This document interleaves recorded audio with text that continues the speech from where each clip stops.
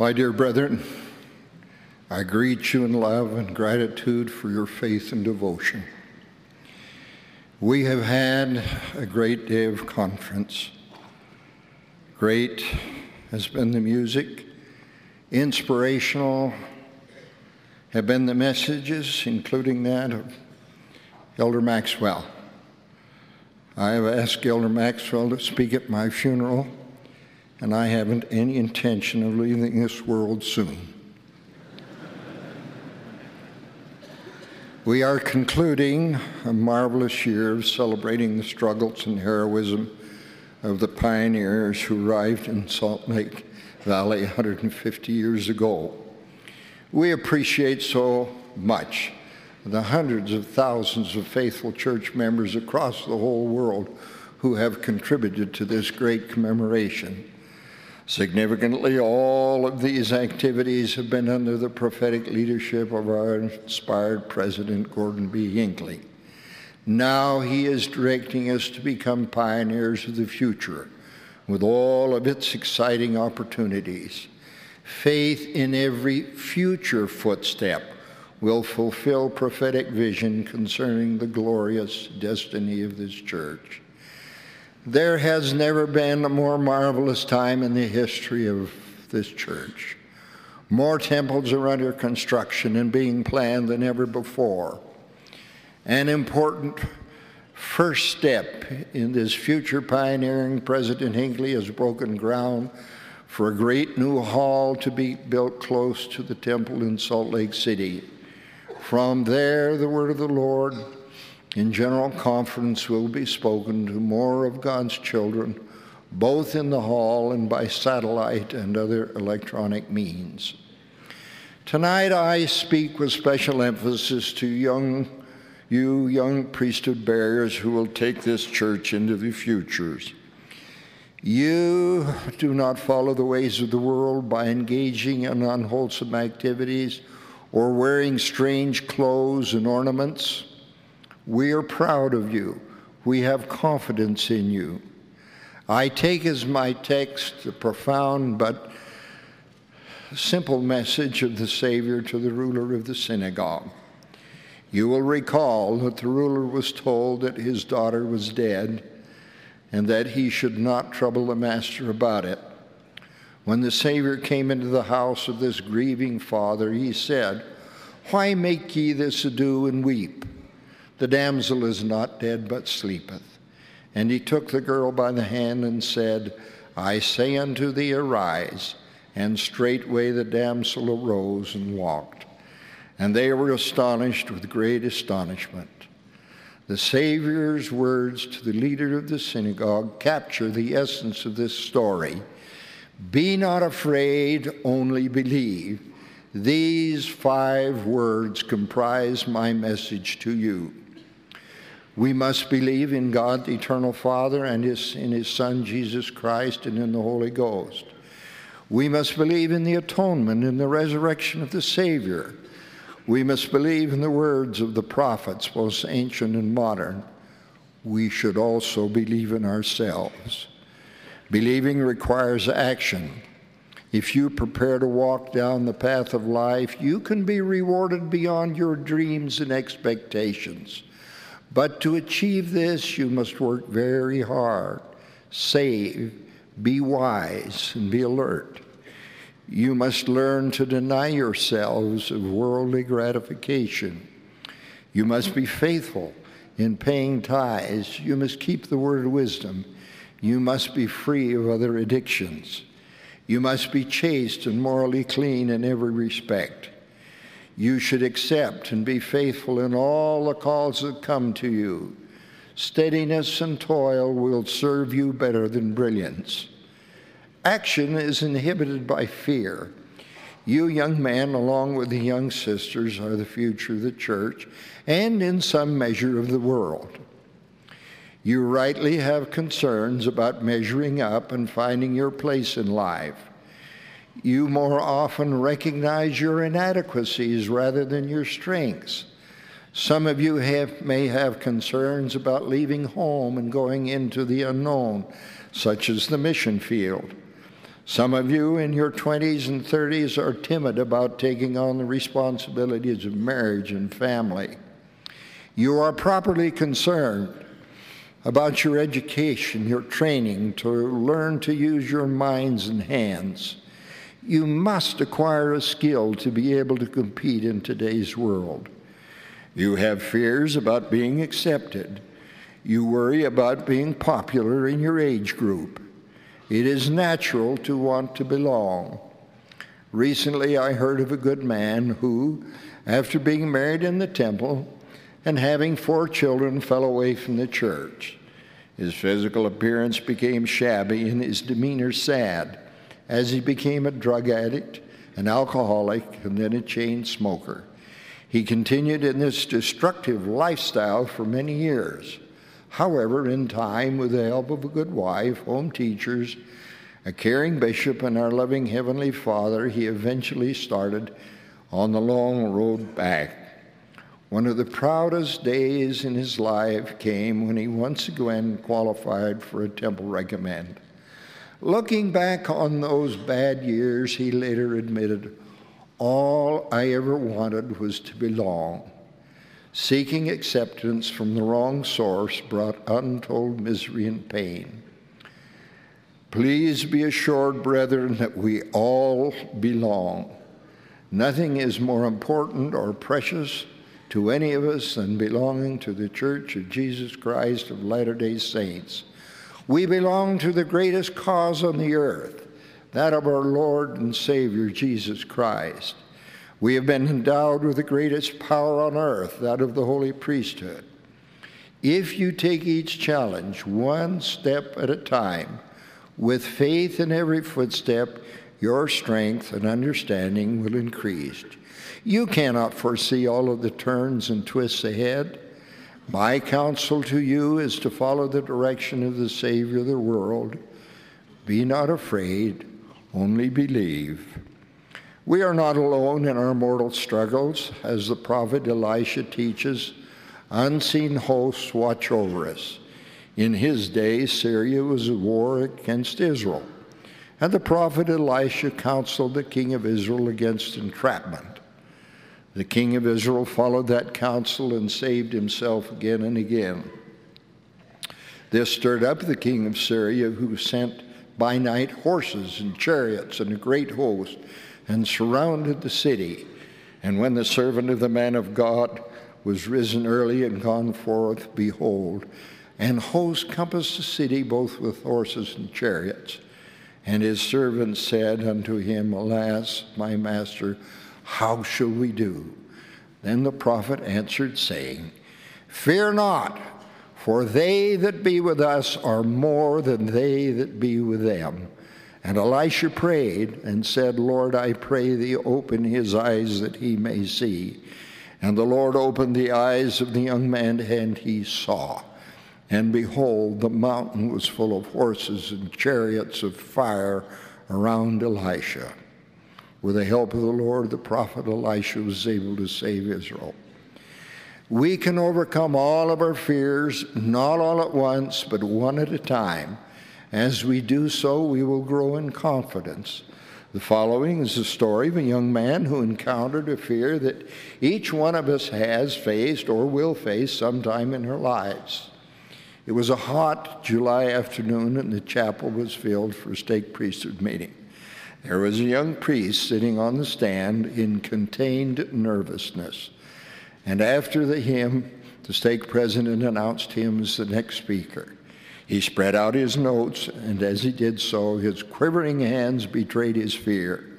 He began to speak, but soon his speech quickened to a gabble, his words wild and repetitive. Worse followed as he began to stammer and then stopped speaking altogether. A heavy silence settled on the room. Who has not felt the terror of standing before an awesome audience? Everyone thought he would sit down, but no, he stayed on his feet, his head down. Few ominous seconds ticked by, and then he squared his shoulders and blurted out, Brethren, I ask for an interest in your faith and prayers that I might have sureness of speech. Then he went back to where he'd left off, speaking quietly but clearly. Soon his voice rose to its natural resonance, and he delivered his message to its full conclusion. It was not so much his message that thrilled those who were there. It was the image of that young man, unflinching even though he felt himself teetering on the precipice of fear, taking up the banner of courage and rallying himself for the cause of truth. End of quote. Each of you has been endowed with unique talents and abilities. That, coupled with some special powers of the priesthood, will help you tremendously in any endeavor. It will be a great challenge to be in the Royal Army that takes the church into the future under the guidance of the Lord and his leaders. It will also be a most rewarding and exciting experience. It will require great faith, sacrifice, discipline, commitment, and effort. I have every confidence that you're equal to it. Believing includes faith and trust in the Savior and in the principles of the gospel. And it also includes having total confidence in the President of the Church, the First Presidency, the Quorum of the 12 Apostles, and other general authorities as the servants of the Lord.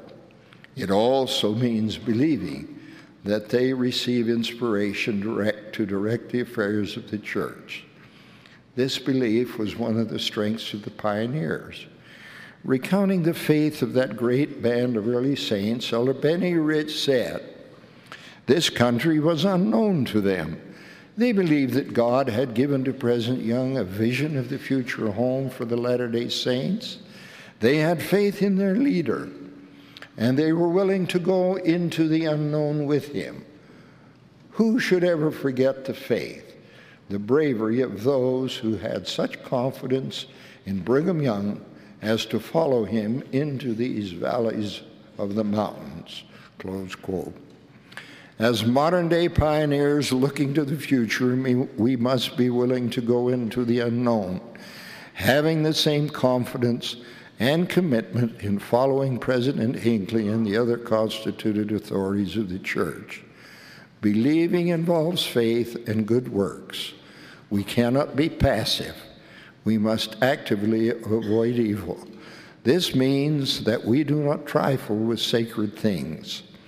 Families in this day and time should not only avoid evil, but avoid the very appearance of evil. To combat these influences, families must have family prayer, family home evening, and family scripture study.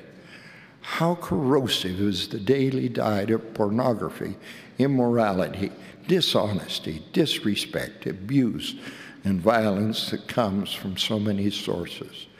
If we are not careful, it will shake our spiritual moorings. Once we internalize these evils, it is very difficult to purge ourselves of them. Elder Dallin H. Oaks gave wise counsel on this subject while serving as president of Brigham Young University. He said, "We are surrounded by promotional literature of illicit sexual relations on the printed page and on the screen. For your own good, avoid it. Pornographic or erotic stories and pictures are worse than filthy or polluted food. The body has defenses to rid itself of unwholesome food.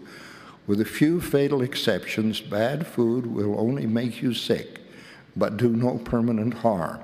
In contrast, a person who feasts upon filthy stories and pornographic or erotic pictures and literature records them in this marvelous retrieval system we call a brain.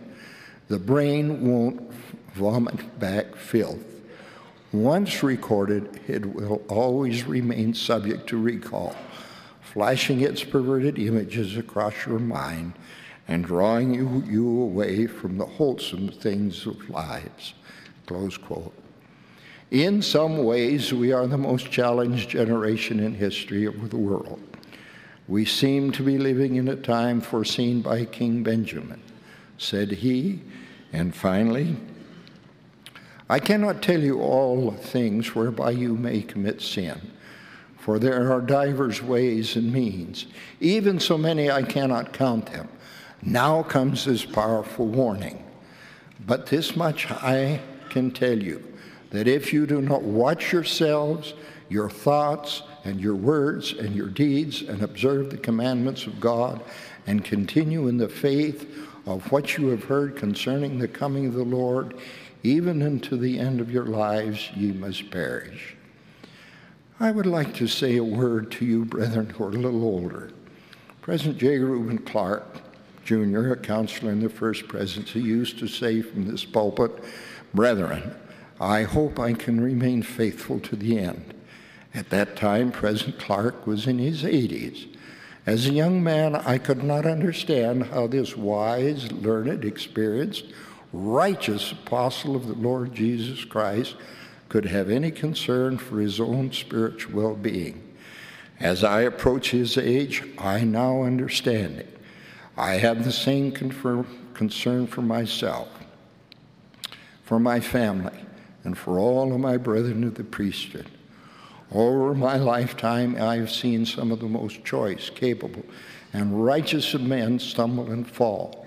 They've been true and faithful for many years, and then get caught in a web of stupidity and foolishness, which has brought great shame to themselves and betrayed the trust of their innocent families, leaving their loved ones a legacy of sorrow and hurt.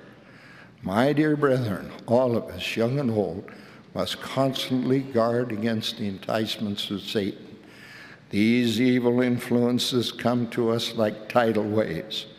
We must choose wisely the books and the magazines we read, the movies we see, and how we use modern technology such as the internet.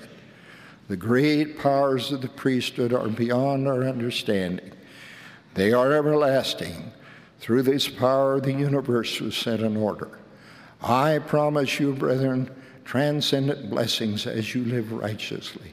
I say this without hesitation or equivocation, because of the promises from the Lord in the oath and the covenant of the priesthood found in the 84th section of the Doctrine and Covenants.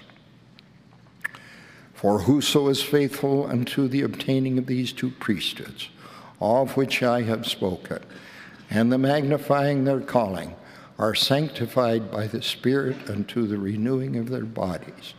They become the sons of Moses and of Aaron, the seed of Abraham, and the church and kingdom and elect of God.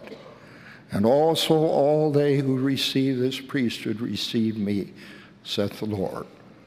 For he that receiveth my servants receiveth me, and he that receiveth me receiveth my Father, and he that receiveth my Father receiveth my Father's kingdom. Therefore all that my Father hath shall be given unto him. If we believe and are faithful, we are promised all that the Father has. If we receive all that the Father has, there is nothing more for us to receive in this life or the life to come. We should remember that in our challenges and struggles against the powers of evil and darkness, they that be with us are more than they that be with them. We belong to the greatest cause on earth. We are the pioneers of the future. Let us go forth like the armies of Helaman and build the kingdom of God. Like the royal army, let us be united, bold, and strong, marching forth to conquer on life's great battlefield. All of these hopes, blessings, and opportunities will come to us if we will only believe and be not afraid. Of this I testify. In the name of Jesus Christ, amen.